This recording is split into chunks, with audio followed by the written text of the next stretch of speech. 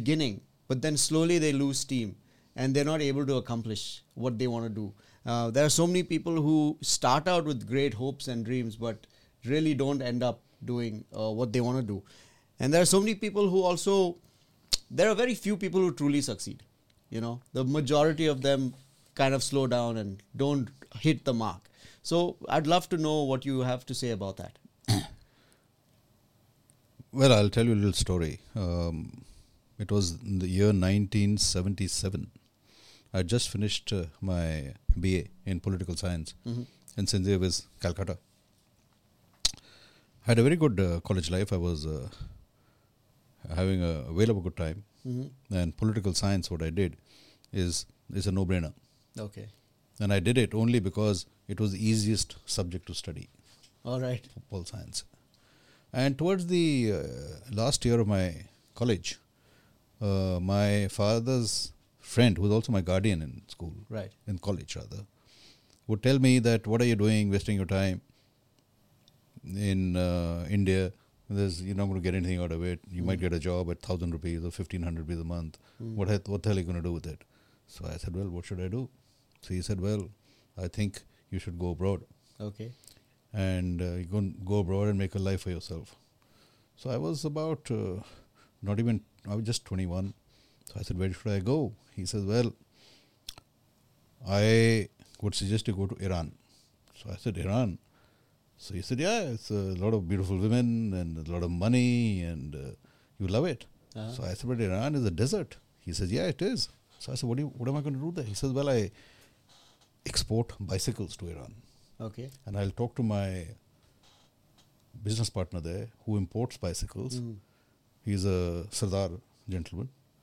And I've been selling him, I'm doing business with him for many, many years. Very nice guy. So you go there. So I said, all right. 3 drinks later, I'd made up my mind that I'm going to go to Iran. And I got a call from Mr. Bose, who's my guardian, about 10 days later. And he says, listen, I've spoken to this guy. Why don't you come over for a drink? So I went to his house for a drink. And he said, yeah, he's willing to take you on. So I said, are you sure? He said, yeah. Now, 77.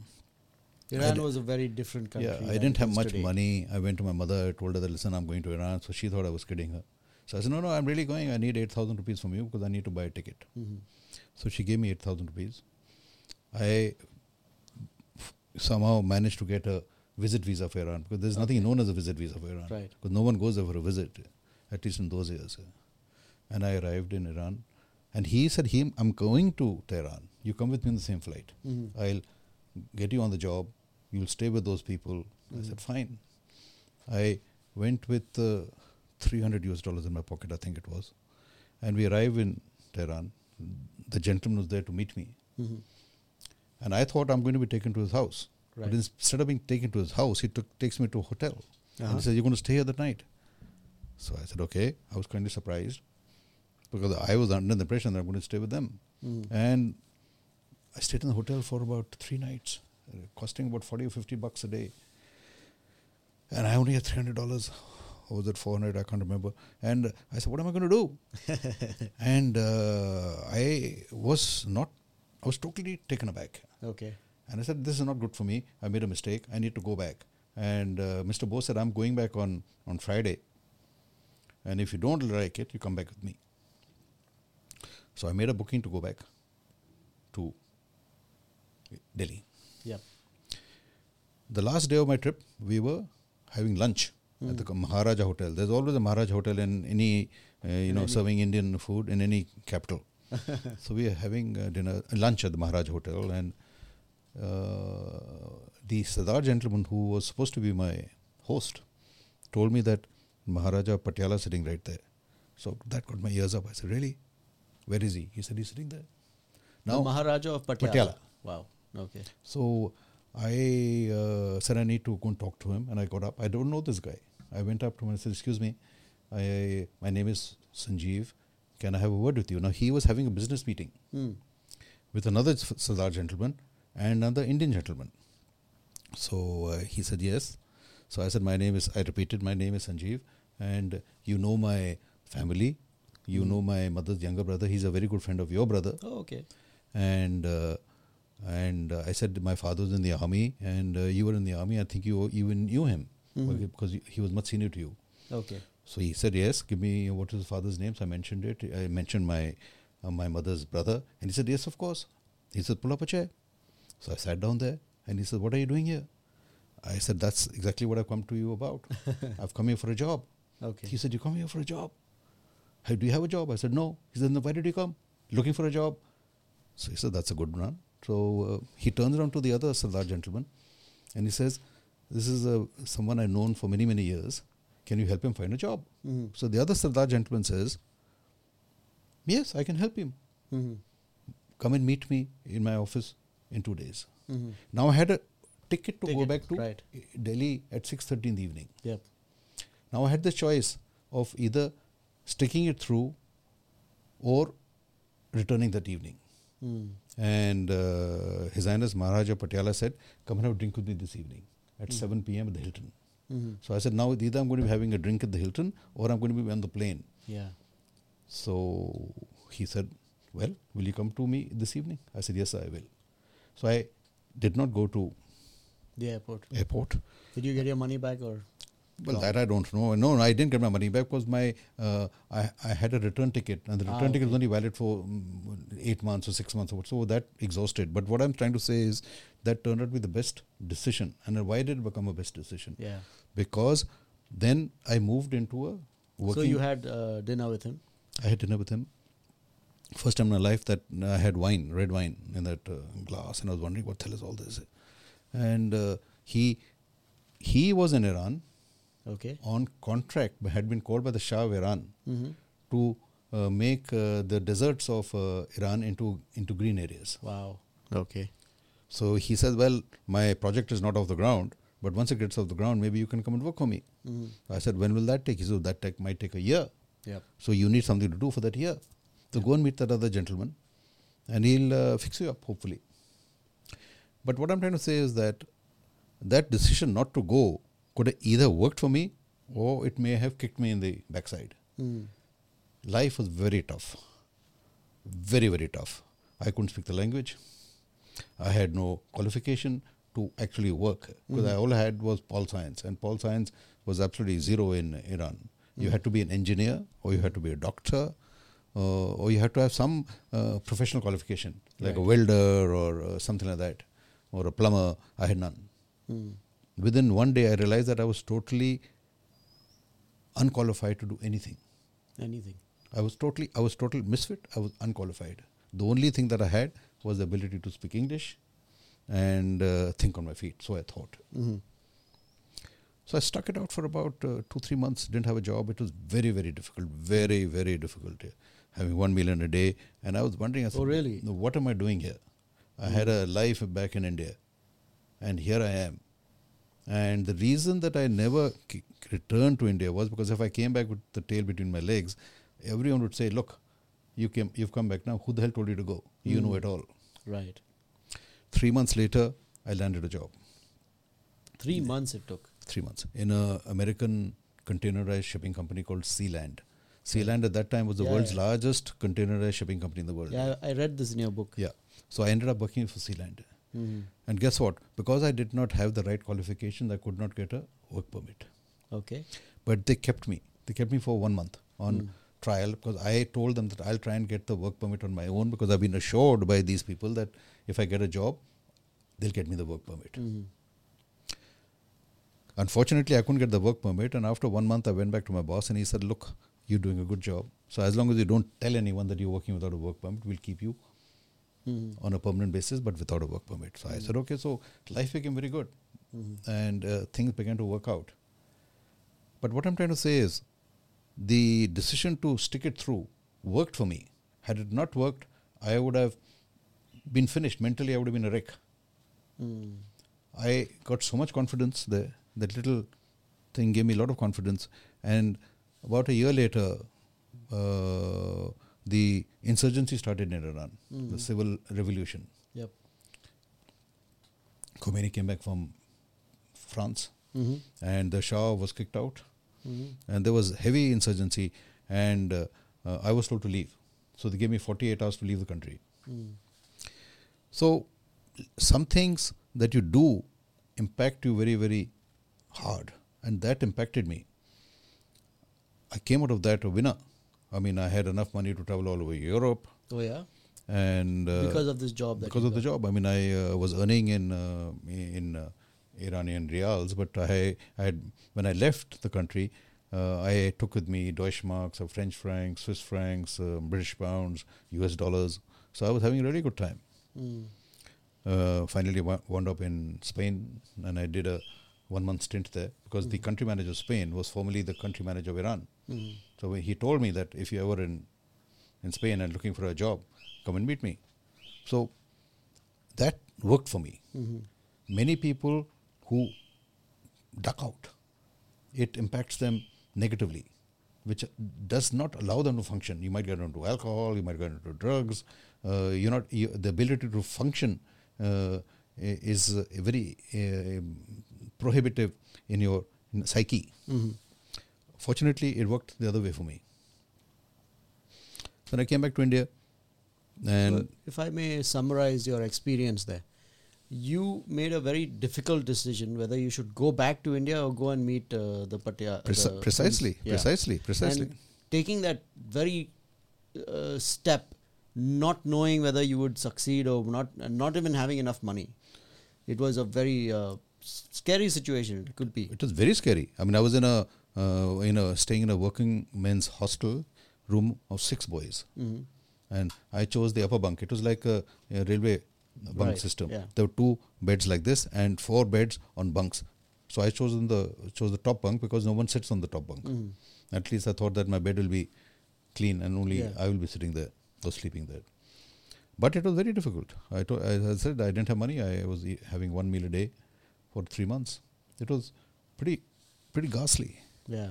And I think your experience that, okay, life is tough, and if you make decisions, life is going to be difficult, but you can overcome it. Yeah. Because I think that's what I overcame it, and it gave me a huge boost of confidence. Right. And that allowed me to think that I can do anything as long as I set my mind to it. So this business of setting your mind to it is a mental psyche. Right. I mean, there are lots of people who have the engineering degrees, they have the qualifications, but they're not able to function because there is something else which is pulling them back here. Maybe a bad experience or whatever. The ability of the unknown. You're frightened that if I go there, what's going to happen to me? You actually don't know what's going to happen. So you're worried about the unknown. And that sometimes pulls you back. More often than not, it pulls you back. Okay. All right. And so after that, what did you do? After that, I came back to India, and for the first year, I worked for my cousin brother. He wanted to set up a factory producing dictating machines. He was working, and he said he didn't want to quit his job till that company was set up. So I was at a loose end. So I did that for a year, got him up to production level, and then I quit. And then I went and joined my mama, my mother's brother, who was in partnership with the Maharaja of Jaipur. Okay. And they were into selling commodities.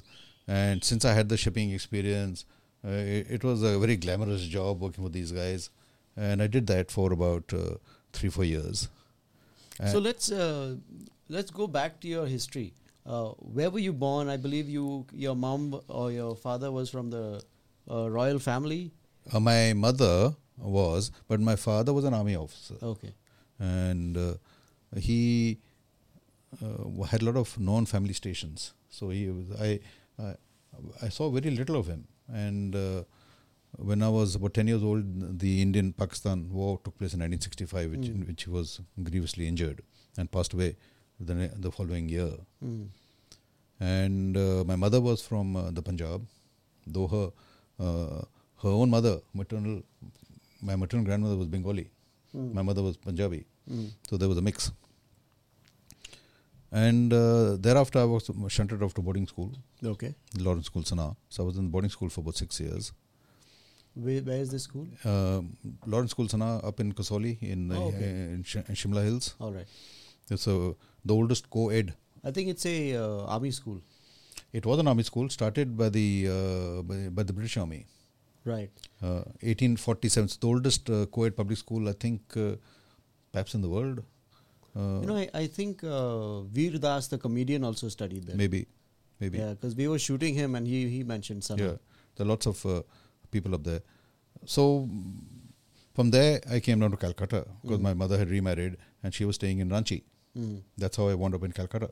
And that's how I went to Sanjiv. So came back to India. Then in the early 80s, did these jobs that I mentioned. Yep. And then again left. Yeah.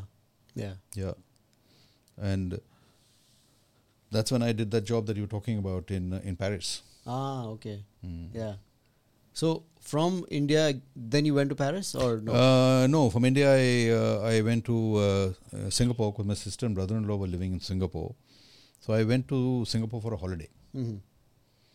And I was wondering what to do. I was in between jobs. Right.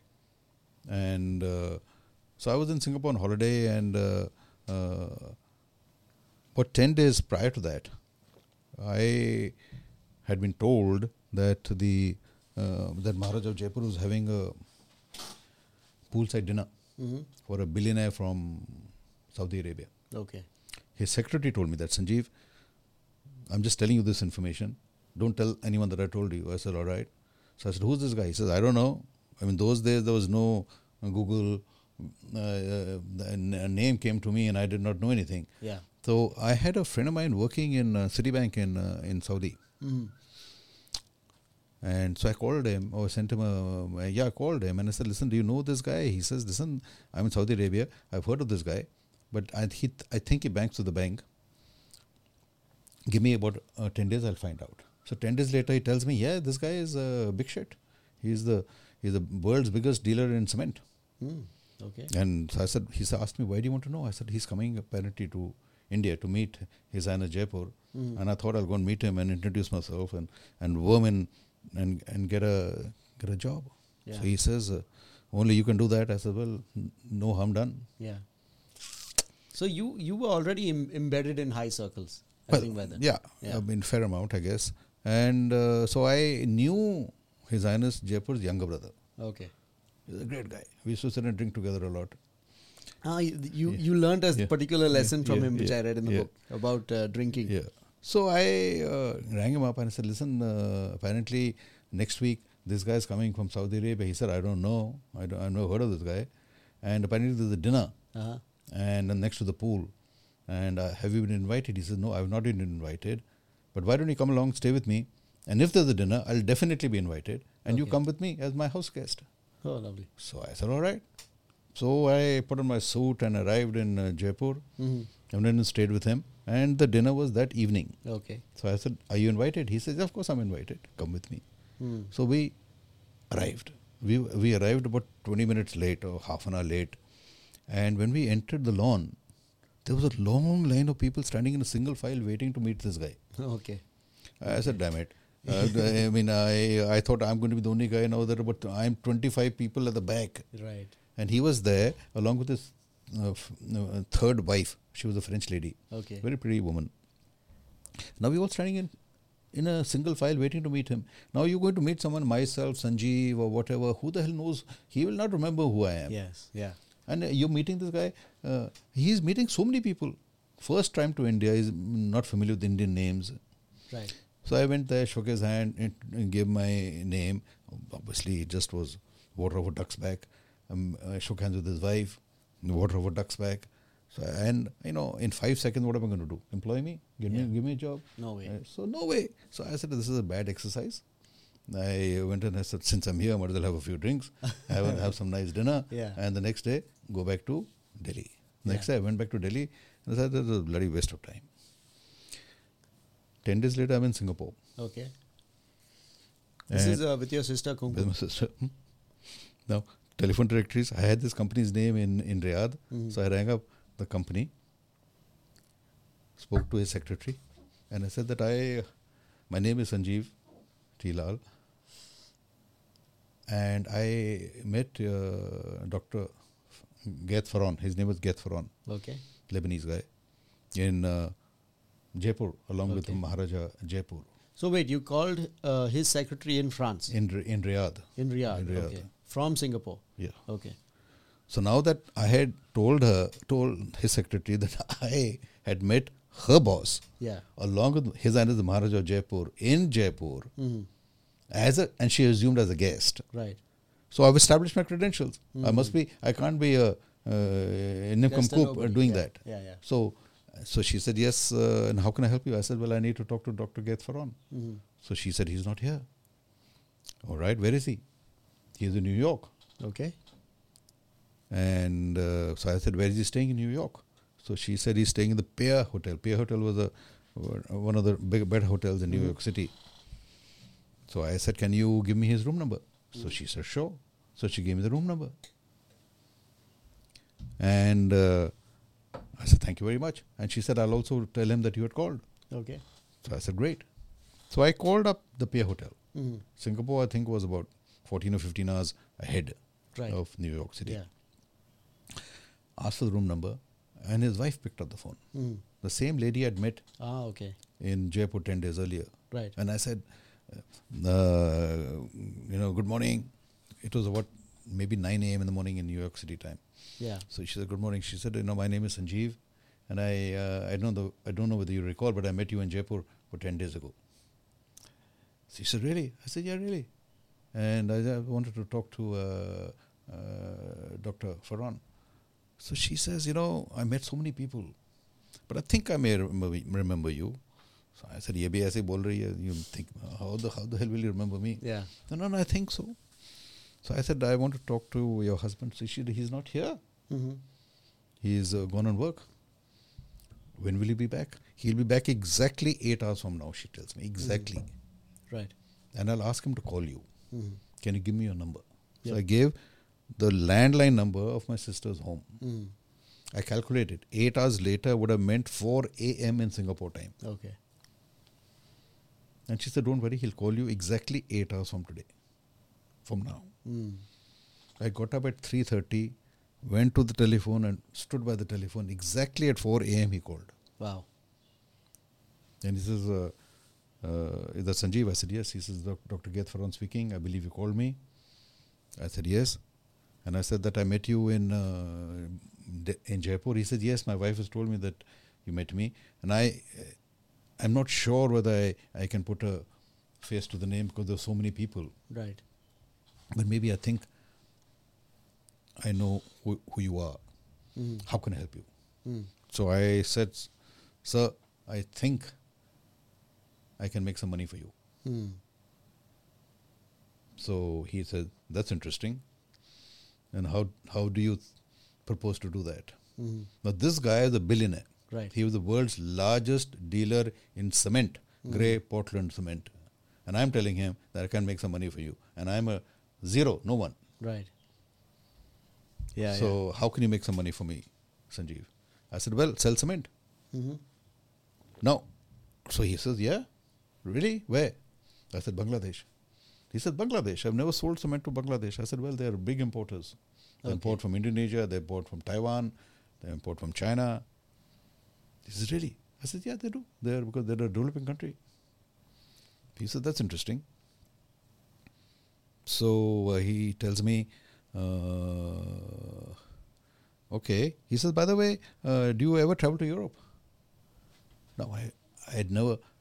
I traveled to Europe when I got kicked out of Iran in 1978. Right. Now this is 1984. So I said, well, as it happens, I'm planning to be in Europe next week. Okay. I had no plans to be in Europe next week. He says, are you going to be in Europe, around Europe? I said, yeah, next week. He says, look, I'll talk to my secretary and ask her to fix up a meeting with you. Since you happen to be around. Yeah. So why don't you ring up my secretary, Rosie, her name is, and she'll let you know what dates are going to be convenient for me. So I said, next week. He said, sure. So I rang up Rosie and I said that I spoke to Dr. Farhan. She said, yes, I know you did. And can you meet him exactly 1 week from today in Paris? Now I am looking at myself and I said, now I have to get to Paris. So I flew Royal Jordanian Airlines via Amman. Amman is the capital of Jordan, from Singapore. Right. And from Amman I transited to Charles de Gaulle, Paris. And I was staying in a pension on the West Bank. When I got there, I first went for a little recce around his office because I didn't want to be late. Yeah. That's my first time I was in Paris. So why did you do the recce? To make sure that I didn't be late for my meeting the next day. And he was in Champs-Élysées. Champs-Élysées is the street. And Plaza de la Concorde is where his office was. And Plaza de la Concorde on one side is also the Champs-Élysées Palace where the President of France lives. This guy was in a building next to the Crillon Hotel, which is a very famous hotel.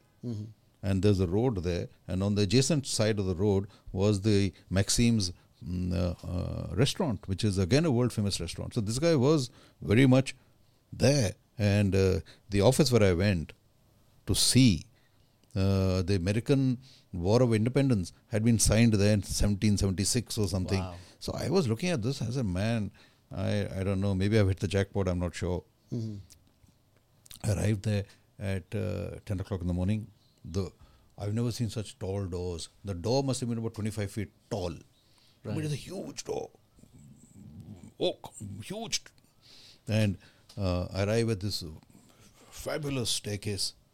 You enter this hall and this fabulous staircase, going very, very regal.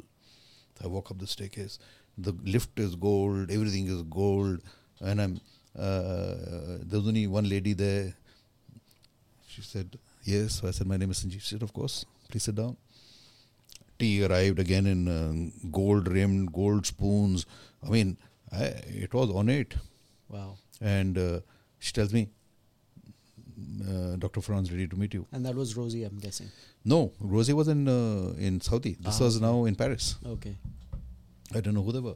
And so I'm having a coffee, and now should I finish my coffee, or should I, now Dr. Ferron is going to meet you. What do? Do you gulp it down?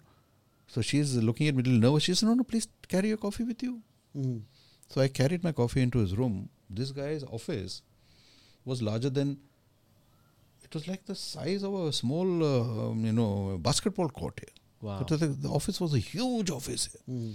Massive desk at the end. And he's sitting in the window, like a bay window. And he's got these worry beads. You know, these Arabs wear their... prayer beads? Yes, prayer beads. Okay. And he's just fiddling with them like that.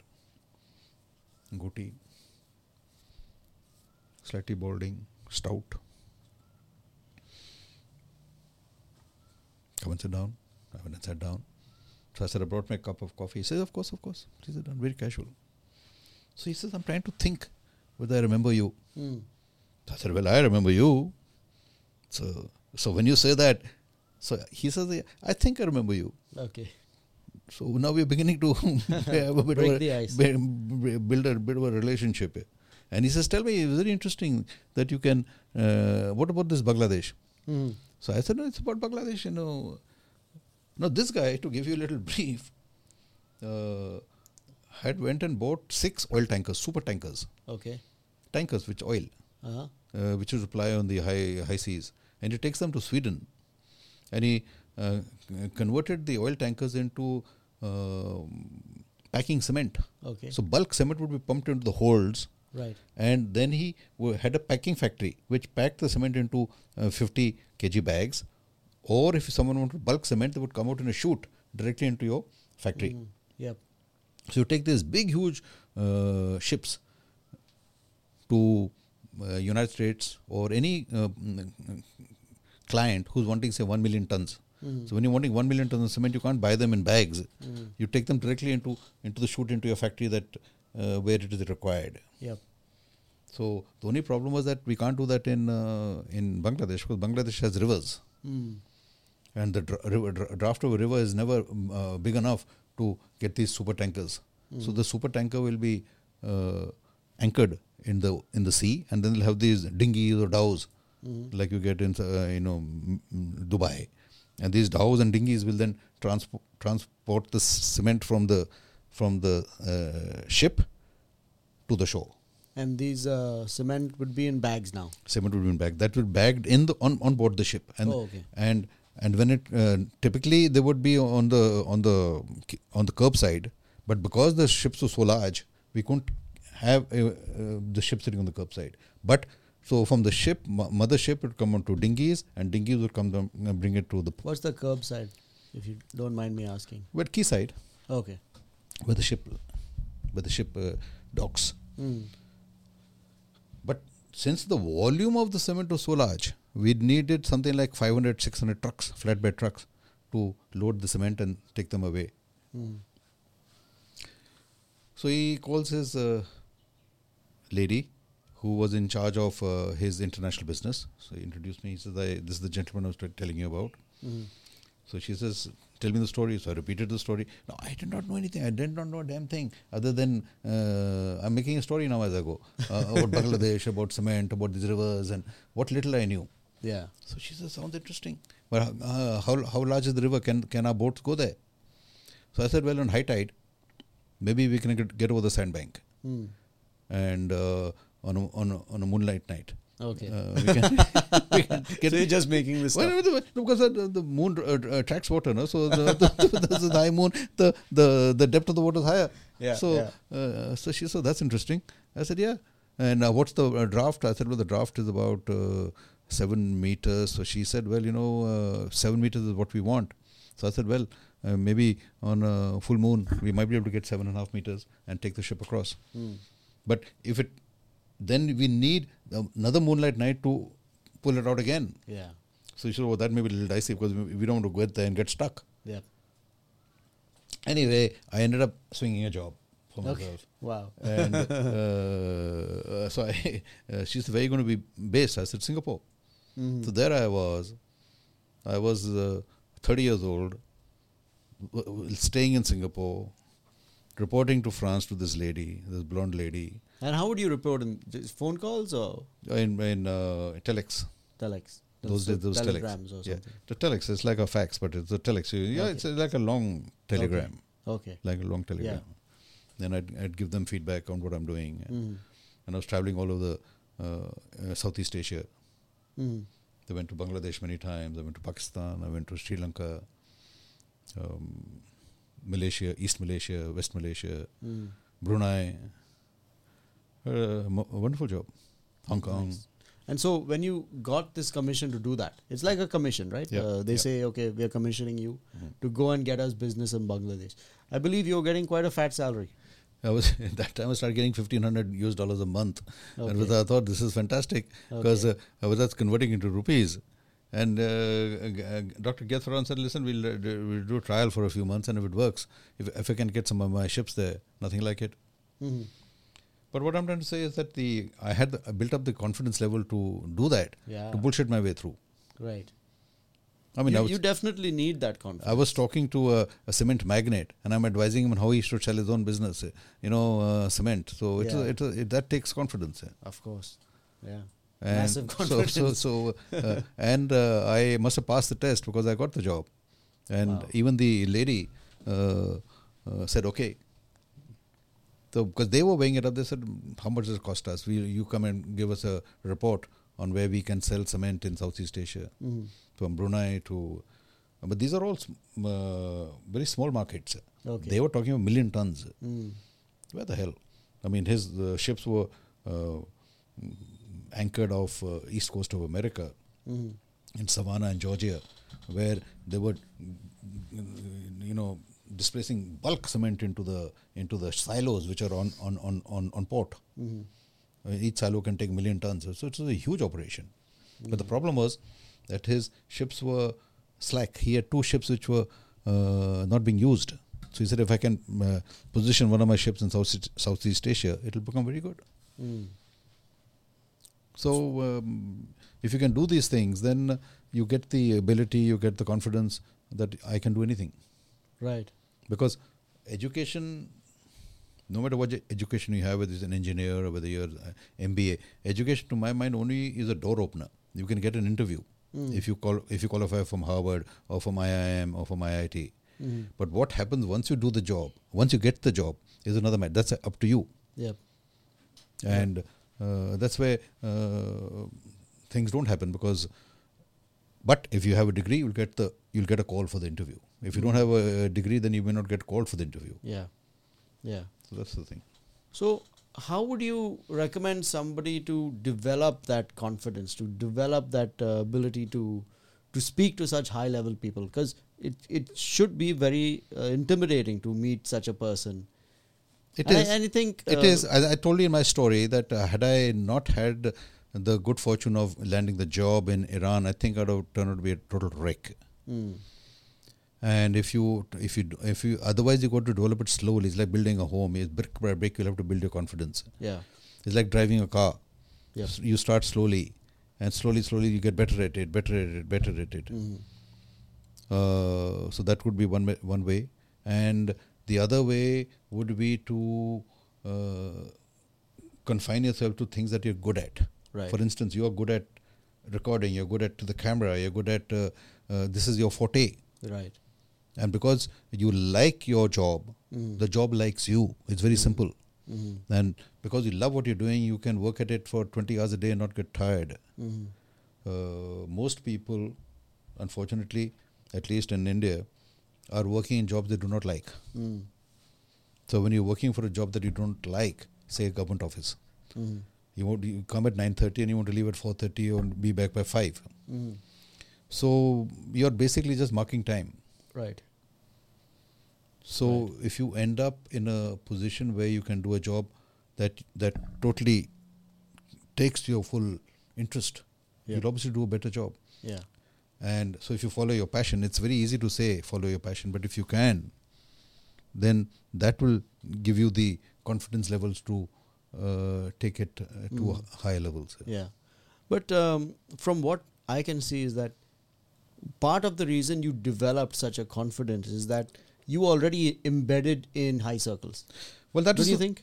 Yeah, I was. But had I, as I told you, that had I come back with my tail between my legs in Iran, I think all that would have got shattered. Yeah. So that is one. But having said that, you must take opportunities, because the opportunity is coming your way all the time. Only problem is that most people, 99.9% people, are not able to identify those opportunities. Okay. Also, you must work your ass off. Having got the job in Iran, I threw myself into it. Morning to evening, I was in it. And within 1 month, I got very friendly to the bosses and to the staff, and they started inviting me to the homes for a drink. They started saying that, Sanjiv, we travel a lot, so would you like to mind a home for us when we are away? So I started doing that. So I was not just working for the sake of the money. I was working to make my mark. And if the boss likes you, then he'll take you up for give you other jobs within the company. So that's what I did. So now, not everyone may have the birth or the circumstances that you had to be able to approach, these high status men, right? So what would you recommend to somebody who is grown up pretty moderately, right? Because in the end, if they want to succeed, they have to associate themselves with people of stature, right? So what would you say to that? Well, I would say to you, whatever work you're doing, you throw the kitchen sink into the work and make your mark. Get noticed. You must get noticed. And if you can work in an environment which you like, that's even better. Because then the productivity that you do will be much better. But you must get noticed. So don't do anything 9 to 5. You must be earlier than anyone else in the office, and you must leave later than anyone else. As a young person, you must work. You must work your ass off, as I said. Yeah. That's the only option you have of getting noticed. So true. And if you do that, you'll get picked up. Yeah. I mean, I'm saying this, that if you're working in a cafe as a waiter, you must have the bonhomie, you must have the smile, you must do things to please your customer. Right. And if you please your customer, they will please you by giving you a better tip. If you don't please your customer, they will curse you and not give you a tip. They might even go and report you or your cussed behavior or attitude to the manager in the restaurant. And that's not going to help. But if you're pleasant to them, they might say that, look, I want to start a cafe in Goa. I want to start a cafe in wherever. And would you like to come with me? And you never know. You might go from Goa to Bombay. You might go from Bombay. You might land up in London as a waiter because you please someone. Yes. So even a menial job can get you places, but you must work at it. Yeah. And a lot of people are, very, very cussed when they're working they just come dump the cup of tea or coffee onto your table, or they just dump the food because they're only there for 4 hours or 5 hours or 6 hours, and they're waiting to go home at 5 for whatever else they've got. And it's, you've been to restaurants, and there's nothing worse than being attended to by a sulky waiter or a waitress, because that spoils your mood also. Yeah. Yeah. So there's one way to handle that. Right. That if you end up with a waiter who's sulking, Right. and I do it all the time, that when I sit down there, they'll say, what would you like to eat or drink? And he's always sulking, or she. So I very often just take out a 100 rupee note and said that I'd like a coffee, and what is this? I said, this is for you. What do you mean this is for me? I said, it's your tip. But I haven't got the coffee. I said, no, it doesn't matter, keep it. So suddenly he smiles. Yeah. So he'll bring you a coffee within 5 seconds, and he'll come out smiling. And he's only smiling for your table. Everyone else, he's grumpy. Yeah. Try this. If you're ever in a train, and when the food cart comes, give the guy $100.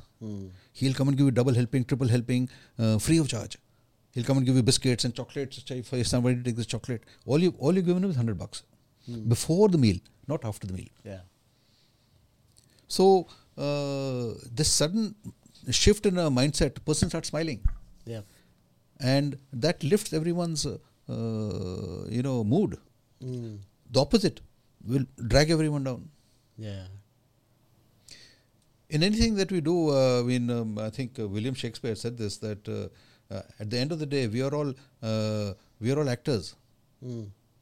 Life's the play, and we are all actors in it. Okay. So you must, as I keep saying, you must be the part to play the part. Right. You must be the part to play the part.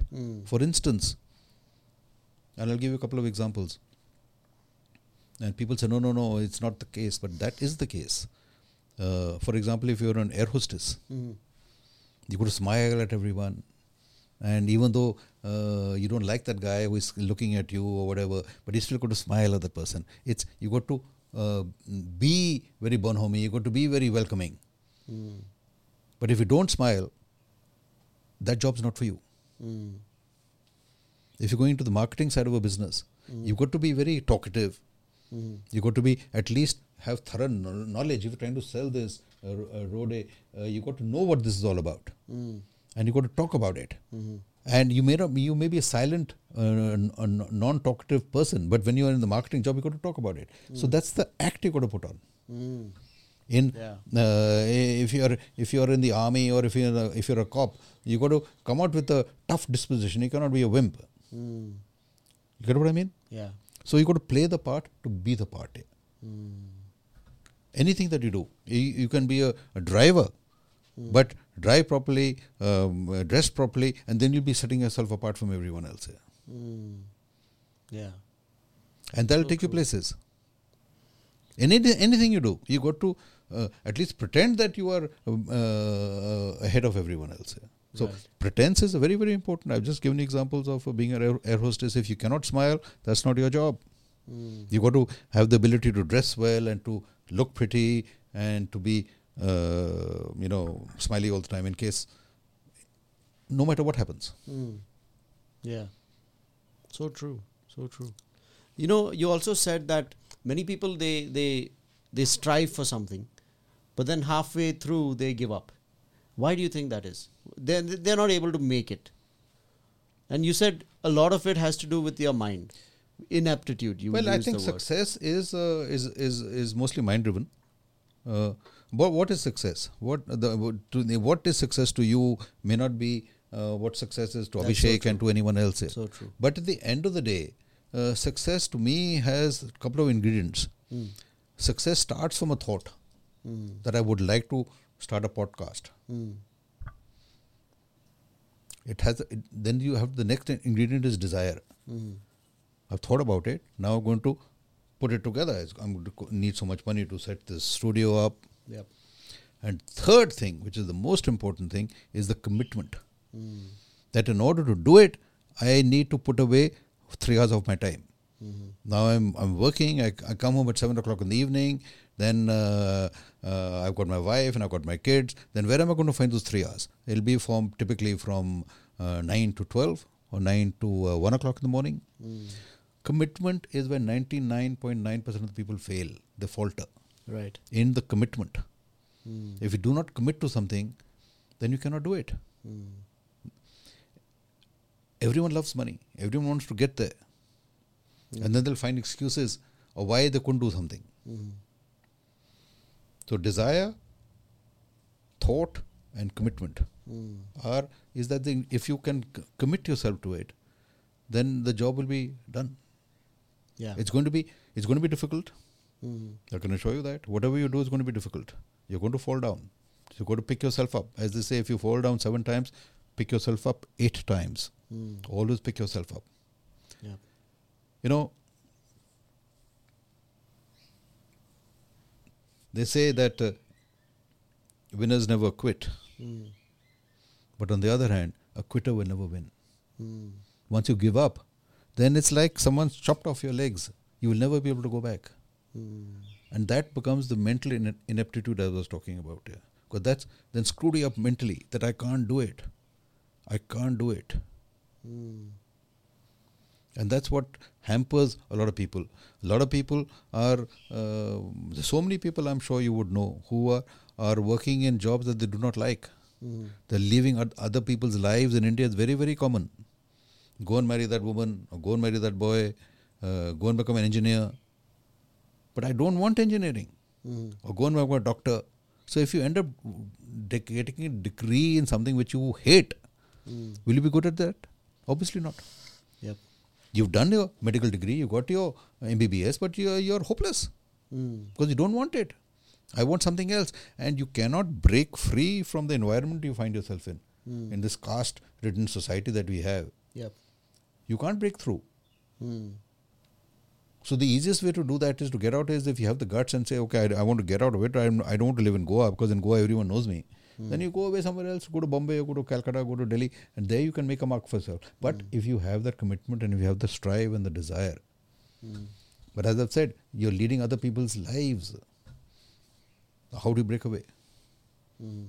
It takes courage. Right. Right. I love what you said, that if you quit, it becomes like a mental block that I have quit at this point and I can't do it. If you quit, you're done. You're done. Say, let's look at a super athlete. Let's look at anyone, whether it is Djokovic or whether it is any super athlete, that Usain Bolt. These guys work. Their regimen is to work 6 hours, 8 hours every day. Right. You work every day. They never sit back and let's say, okay, now I won my gold medal, now let's go and have a beer. You can't drink a beer even after winning a gold medal, because 3 days later you're sitting some other part of the world going to be running another race. So it doesn't work out that way. Here in the Indian context, the cricketers, we are glorified cricketers. The captain of the team will come late. They all come late. Rohit Sharma and all that, they're unfit. Why are they unfit? Because they don't work enough. They don't work it out. And it's acceptable here. But in Usain Bolt, if he was to come late, he will falter in his training. So if you do everything right, the journey is correct, the fruit will come. Because if you cover all the bases, success will come. Yep. But we want the success, but we don't want to work for it. So where's the chance of that happening? It may be, your godmother's given you 25 lakhs and you've gone and set up the studio, but you got to work for it. Right. And if you work for it and you love it, yes, there will be setbacks. How you pull up your socks and continue, the desire to continue, you're going to fall down. Yep. You're going to take hits. So you must get up and continue. And stop blaming the environment and stop blaming karma. Yes, I just read about this yesterday. As soon as you blame somebody else and take responsibility of yourself, you lose control. Yeah, but that's the reason. Why didn't you not do that? Oh, mom, oh, dad, or you're telling your wife, or your wife's telling you that I can't do it because of various reasons, and you are convincing yourself why you could not do that. And that's, again, mental ineptitude. It's becoming a block. So that's what you mean by mental ineptitude, Yes. a block. Yes, total block.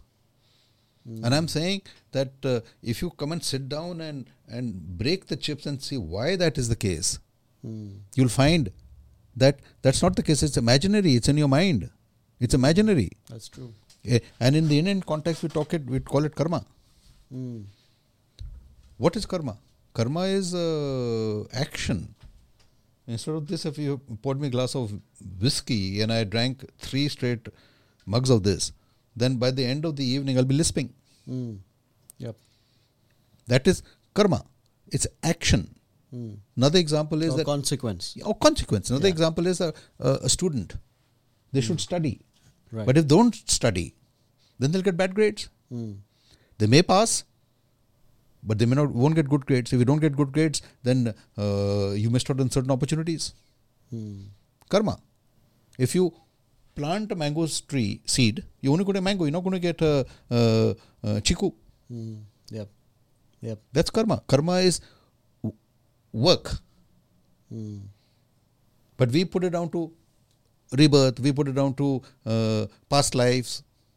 And we say that, no, I couldn't do the job because it's my past life. What did you do? What did you do? Did you work your ass off? No, you didn't. You're afraid of the unknown. Another very important thing is that, which I find is very, very true, is most people, 99.9% of the people are living in the past. They've got the one foot permanently entrenched in the past. And they're hoping for a good future. How? How will that happen? Future? What do you mean? Okay. Future is, we've got past, present and future. Yeah. Now, the past is moving at such a, rapid pace. Before you know it, it's over. Right. Before you know it, it's over. So you're in, what is, the future that's going to happen tomorrow is based on today. Yes. Yeah. So forget the past. You got to live your life on today, on today's parameters. Forget what's happened. It's almost like the milk is spoiled. It's over. Forget living in the past. You can take notes from that. You can take lessons from that, but subsist on the present, because today is going to be tomorrow, and the past is over. Yeah. So today is going to become past tomorrow. Correct. So that's what happens. 99% of the people are firmly looking at the past and thinking that why they can't do. That's an excuse. Do you know of? Can you give us an example of somebody you know who was living in the past, and that's why his present or his future is? Anyone they can talk of who is leading a miserable life is sitting in the past. So anyone who lives a miserable life is living in the past. And you tell them, what are you doing? I can't do this. Why can't you do it? No, it's so difficult. It's in the past. Something is pulling him down and you're making excuses. Okay. That's true, yeah. Even if I think of people, many people who just are bitter, this experience happened to me in the past, and because of that I'm still carrying that bitterness, and it's a poison. It's an opportunity. You must take opportunities. Opportunities come all the time. All the time you're getting opportunities. This guy, Richard Branson, who is the chairman of the Virgin Group of Companies from England, had very famously said that life has opportunities all the time. If you don't get one, don't drive yourself crazy. Right.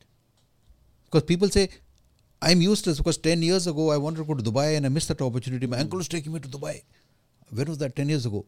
So what have you done in the last 10 years? Because Richard Branson says, and it is very true, opportunity is like a bus. You miss one, forget it. Stand at the bus corner and jump onto the next opportunity bus that comes along. Yeah. And ride that to the hilt. As I told you, even if you're a waiter, you do a good job, you could end up becoming a waiter in New York City. Yeah. But if you're a sulking waiter, there is nothing in the world that is going to take you to New York City. Nothing in the world. Yeah. And everyone has problems. But in the 8 hours that you're in the office, at least smile. Yeah. Yeah. Then go back to your miserable life. And with your smile, maybe that miserable life will start getting better when you start getting more and more money. from your waiting job, things will start to improve. But if you're sulking, where are you going to improve?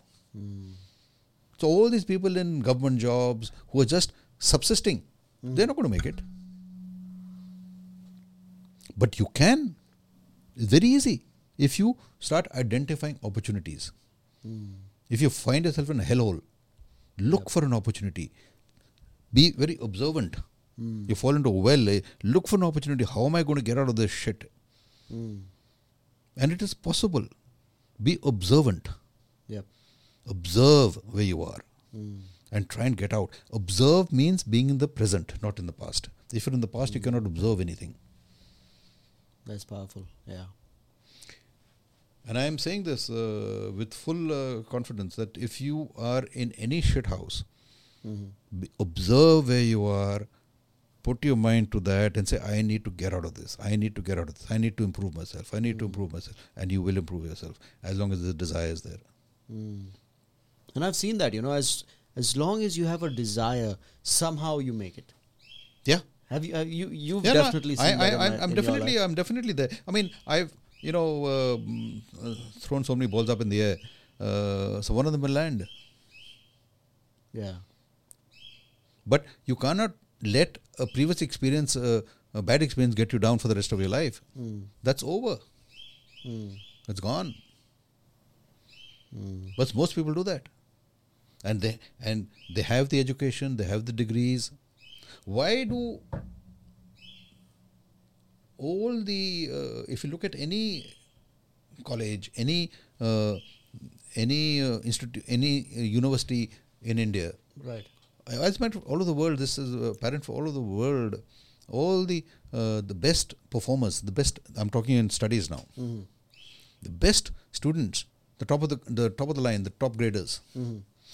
10 years later, 20 years later, when you look at them, the A grade students are always end up working for B grade students in companies owned by C grade students. Yeah. Why is that? They're that because the C grade student has nothing to lose. Oh, really? He's got nothing to lose. He's I'm screwed up here anyway. So I've got to get out and work my ass off. Okay.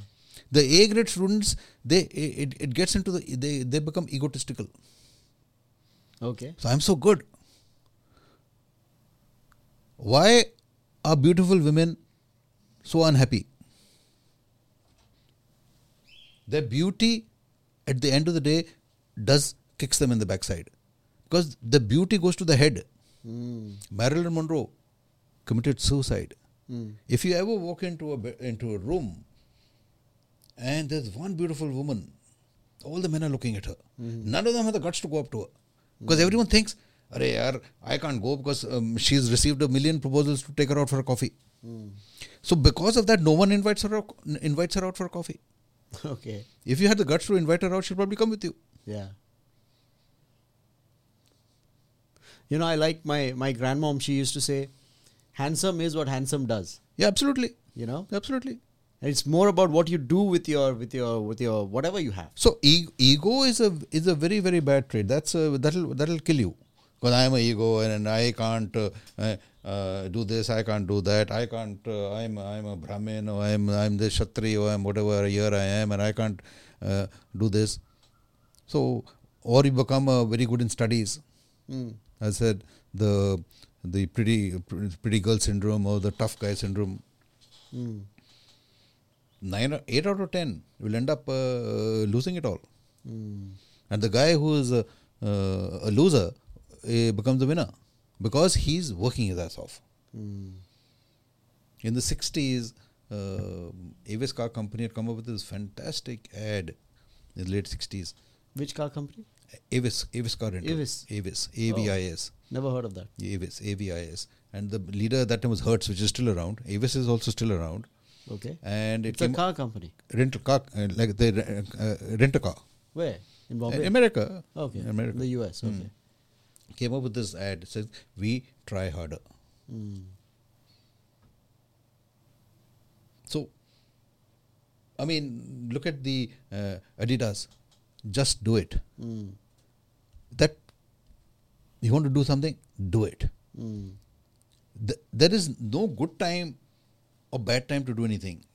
If you want to do it, the best time is right now. If you start saying, no, my sister is going to get married, or this is going to happen, that has happened. If you want to do something, jump in. There will be setbacks. But you have to be willing to take the hits and roll with the punch. Right. That's very important. And presence of mind. Presence of mind and taking opportunities is what is going to bail you out of any situation. I was speaking to someone yesterday, and I really like this person's business acumen. So I asked her, how did you develop it? She's like, all you need to do is put yourself in that tough position, and automatically you will learn it. Put yourself in a tough position, take that step of faith, take that risk, and you will eventually learn it. Well, that's one way of looking at it. But the point is, once you put yourself in the tough situation, there's every chance that you're going to falter. Yes. As I said, if you fall down 7 times, you must get yourself up 8 times. Because once you quit, there's no chance of you ever coming back. I could have quit in Iran. I would have come back with my legs chopped off. I mean, it mentally would have. Yeah. And then lots of people like that.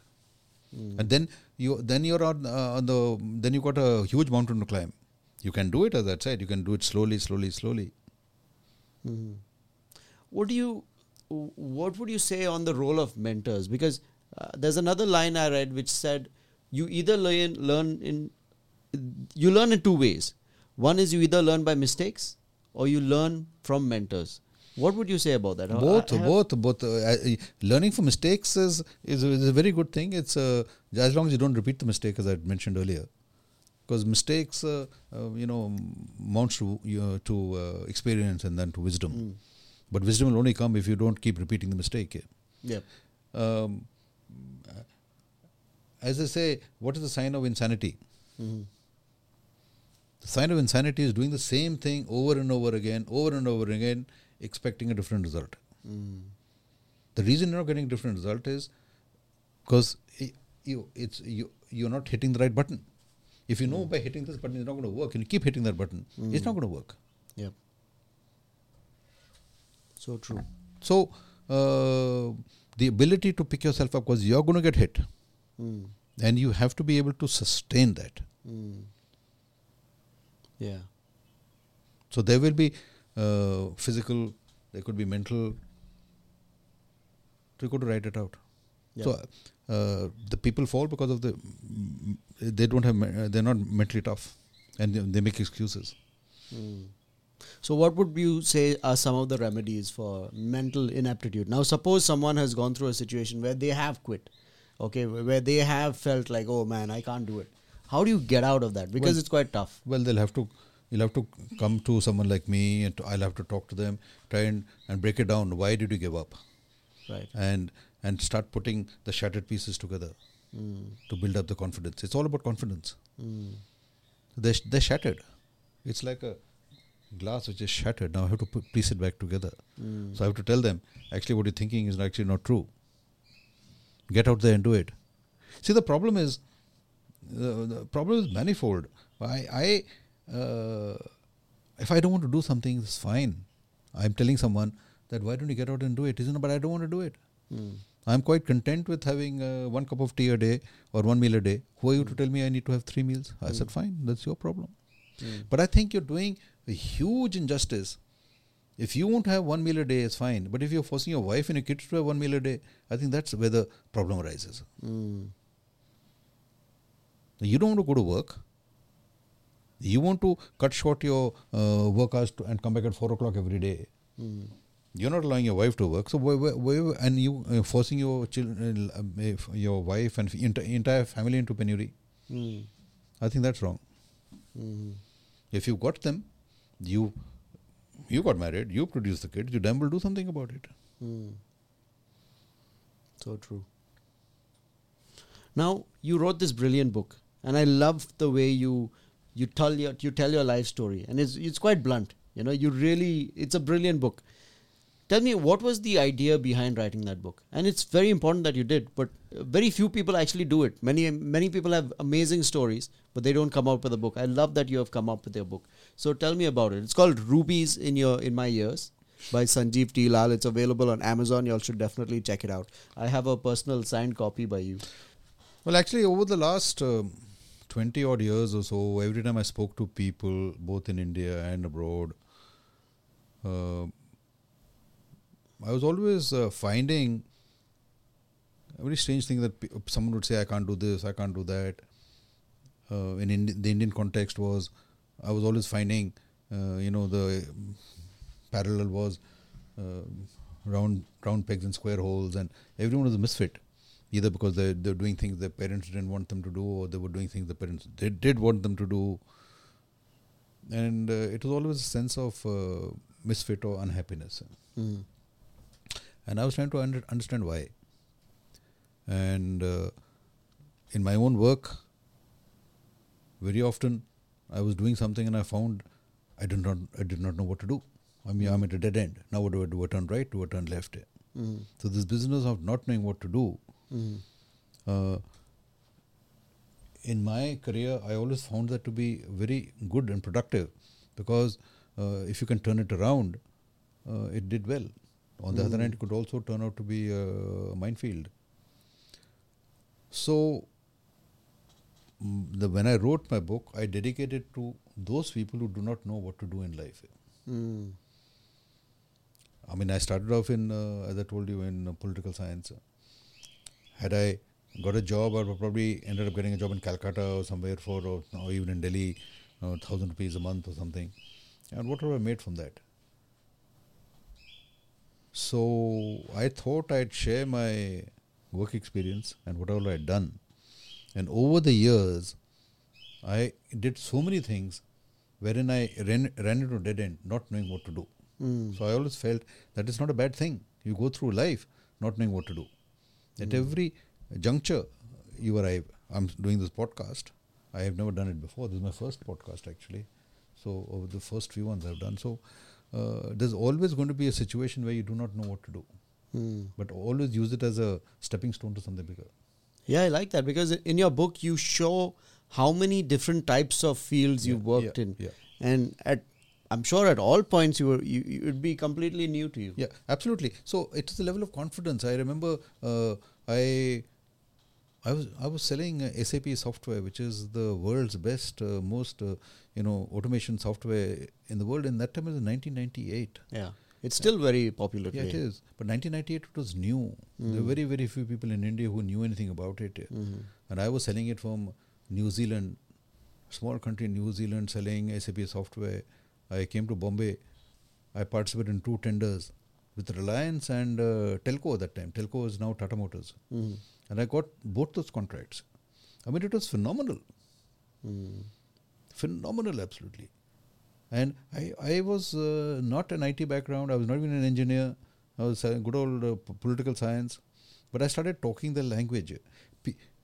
When you do anything, if you're doing the work of a cameraman, you must look like a cameraman. You can't come out wearing a suit. If you are doing the work of a driver or a worker or a welder, you've got to be the part to play that part. So similarly, when I was selling software, I had to talk the jargon. Right.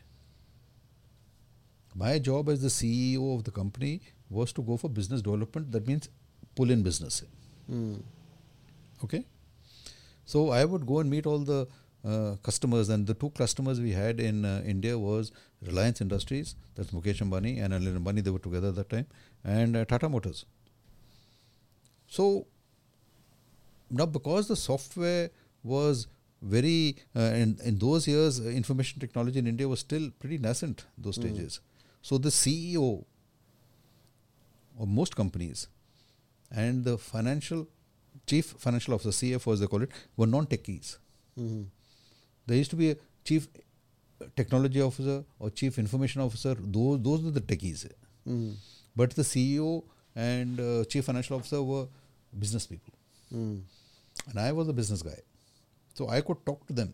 Right. But I had to shroud that in jargon. That this is what we are offering you, this is what we are offering you. So they accepted it for me. Why did you have to shroud it in jargon? So that they would identify you as an IT guy. Correct.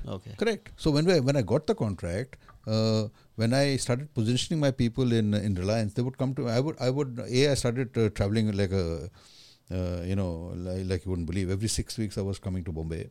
Every 6 weeks. 2 weeks in India, 2 weeks in New Zealand, and 2 weeks in United States of America, and back, because US, India, and New Zealand was midway, straddling midway between India and Los Angeles. So, for years I was coming to India. They thought that I was a IIT guy, or they thought I had studied abroad. They did not know that I had no technical background. Okay. So that was a big, I thought, meritorious, if you like. Yeah. I remember going to meet these guys from Reliance, and they were working on software programs, and I was saying, how's it going, boys? They said, no, Sanjiv, we're doing this, we're doing that, come and have a look. And I'm looking at the guy's goddamn, code. I'm looking at his monitor, saying, what the hell is he doing? But I had to pretend I knew what he was doing. It was very good way. So I had a couple of guys who would teach me, and I'd go and spit it out. So it was brilliant. And then years later, when I started buying old homes in Goa and started renovating them, people come and ask me, are you an architect? I said, no, but you designed it so well. Oh, then you must be a designer. I said, no, I'm certainly not a designer either. So if you do something with passion, right, people assume that to be the case, and you do it, you take it forward. Yeah. So I became identified as an architect or as a designer for homes. I became known as must be from which IIT are you from? Are you from Bombay? No. If you've not done IIT, then you must be an MBA. So I would just smile. I said, yeah, we'll talk about it later.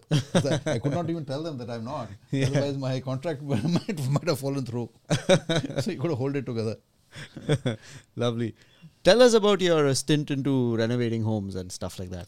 Well, that started when I first came to Goa. I bought a house in Moira, right, in 2009. Yeah, and it was a good home, and I needed some more modifications done to it because it had a garden shed, and I wanted to build an outdoor office. I didn't want to have my office inside the house, so I had converted the garden shed into an office, which is overlooking the swimming pool.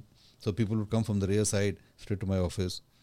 That was working very nicely. So when people came from Bombay and Delhi, and they would say, what a lovely home do you have? Can you help me find a property like this? So I said, I am new in Goa, but if I do find something, I'll let you know. And sure enough, in my travels, I picked up this property and then sold that and made a little money. I said, this is a cakewalk. I should do this more often. So I started selling property on brokerage. And I found to myself that that's okay. But if I'm selling someone else's property, why don't I do my own? It's like selling a car. Yeah. No matter the size of the car, if you are selling a Maruti, right, or if you're selling a Rolls Royce, I can tell you one thing. The process to sell a Maruti or Rolls Royce is the same. They're going to ask you the same questions. Yeah. Only thing, that guy is going to ask you slightly more, questions about the size of the engine. Maruti also size of the engine. Both guys are going to bring the wife and the mother-in-law and grandmother-in-law to have a look at it. Okay. They're both going to go through rigorous process of purchase. So might as well sell the Rolls Royce and make a bigger commission. Yeah. I mean, that's or a Mercedes. That's what I feel. I mean, if you sell a car for 6 lakhs, how much commission are you going to make? But if you sell it for 3 crores, you're going to make damn sight more money. Yeah. Theory is the same. So here, but you got to throw yourself into that work passionately. Right. You got to learn something about it. At least pick up the jargon, pick up the notes of what you're supposed to do and what you're supposed to say. And of course, the product has to look beautiful. So it's the same story here. If a lady is very well accoutred and very well, with makeup and she looks wonderful, then she can say that she's from that modeling school or she's been there and she can get into the cosmetic business. Yep. But if she can't make herself up properly, where is she going to advertise her wares? Yeah. So you got to be your own. You got to be your own signboard. You got to be your own advertisement, if you like, in whatever you do. And if you do it well, then people will believe you. Yeah. Can you share some stories about mindset? Having the right mindset. You said you were going to share. Mindset is very important because, as I said, I mean, I fortunately have been in a position where I've done things I wanted to do. Right. And I made money. I made a lot of money selling IT. And then, of course, came to Goa, and then I started making good money. In those years, I could buy a home, renovate it, and sell it for 100% profit. I did that also 3-4 times. That's how I wound up with where I am right now in Donapal. Yeah. So mindset is something which, to me, is I want to go there, and I'm not going to let anything stop me. And you'll get there. As I said, the desire and the commitment is there. The commitment is the main thing. So, and I feel that don't tie yourself up in the past. If you keep yourself in the present, you will get there. Because past confuses you. Past is what is pulling all these people who have not done anything. They're all entrenched in the past. So just forget it. Because it's not doing anything for you. Think of today. Because today, and there's a huge mindset change. If you start thinking of today, because if you're thinking of today, from doing nothing at home, write a book, twiddle around, do something, start cooking, get into the beauty business industry or whatever it is. There's so many things to do. Gardening. A lot can be done, but if you're entrenched in the past, there's nothing you can do because past is failure. And all you're doing is, and that mindset is going to take you back. So it's mindset which is going to either take you forward or it's going to take you in the reverse gear. You need to go forward. So direct your mind to the present. Absolutely. What about directing your mind to the future? Future will happen automatically. But taking care of the present is more important. No, the most important. Because we don't know the future. Today is going to become tomorrow. So today will become the future. So you have to work on the present. You have to work on the present. There is only one tense. It's the present. Past is over. And the present is going to become the future. But if you are entrenched in the past and looking at the future, both are out. Position yourself in the present. Observe. Be observant. What is when you say observe, what do you mean? Because you've said it before also. But can you elucidate? Well, wherever you are, if you can see where you are, what you're trying to do, what is about yourself, the ability of what you can do, and try and identify your strong points and your weak points. Observe yourself. Yep. Know thyself. And, well, that's another way of putting it. And a lot of people say that work in your weak points. I actually say don't do that. Identify your strong points and sharpen your strong points. Forget the weak points. Because everyone has strong points. Yeah. And just so you're in the media business.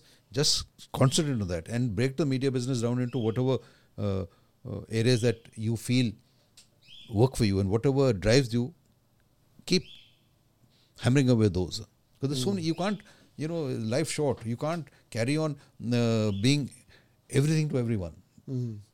So I would say concentrate on your good points, forget the negative points. So that's a balance you got to do. Yeah. And that comes from observation of yourself. That's so true. In fact, I was speaking about this before. Very often we are held up by our weaknesses. People say, oh, you're bad at this, this is your problem, that's your problem. And that actually leads to guilt, and guilt leads to poor performance. Correct. So all you got to do is take out a sheet of paper and write down your strong points in one column and write out your weak points in another column. And concentrate on the strong points and start hammering away. Everyone has something good about them. Right. What is that good thing? Yeah. The ability to do something. And you'll find that whether it is your behavioral pattern or why do some people gravitate to some people and not to others? That's leadership. Right. Leadership is not an authority that is shoved on our throats like in a government job. He's your boss from today. Right.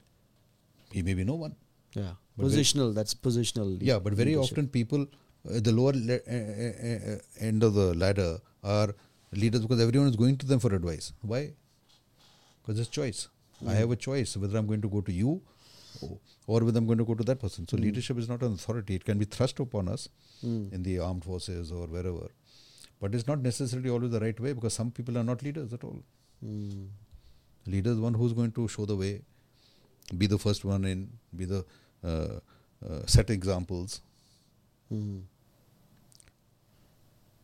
What's the main ingredient of a leader? To inspire, to motivate, to force people to do some things that is well beyond them. And that comes from motivation. So if you look up to someone and person says that Sanjiv, do this. Oh, I'll do that. Right. The biggest ingredient of a leader is inspiration. But if they cannot inspire, then they're not leaders. They just thrust upon you. Yep. Excellent. So before we wind up, are there some other messages that you want to share for the audience?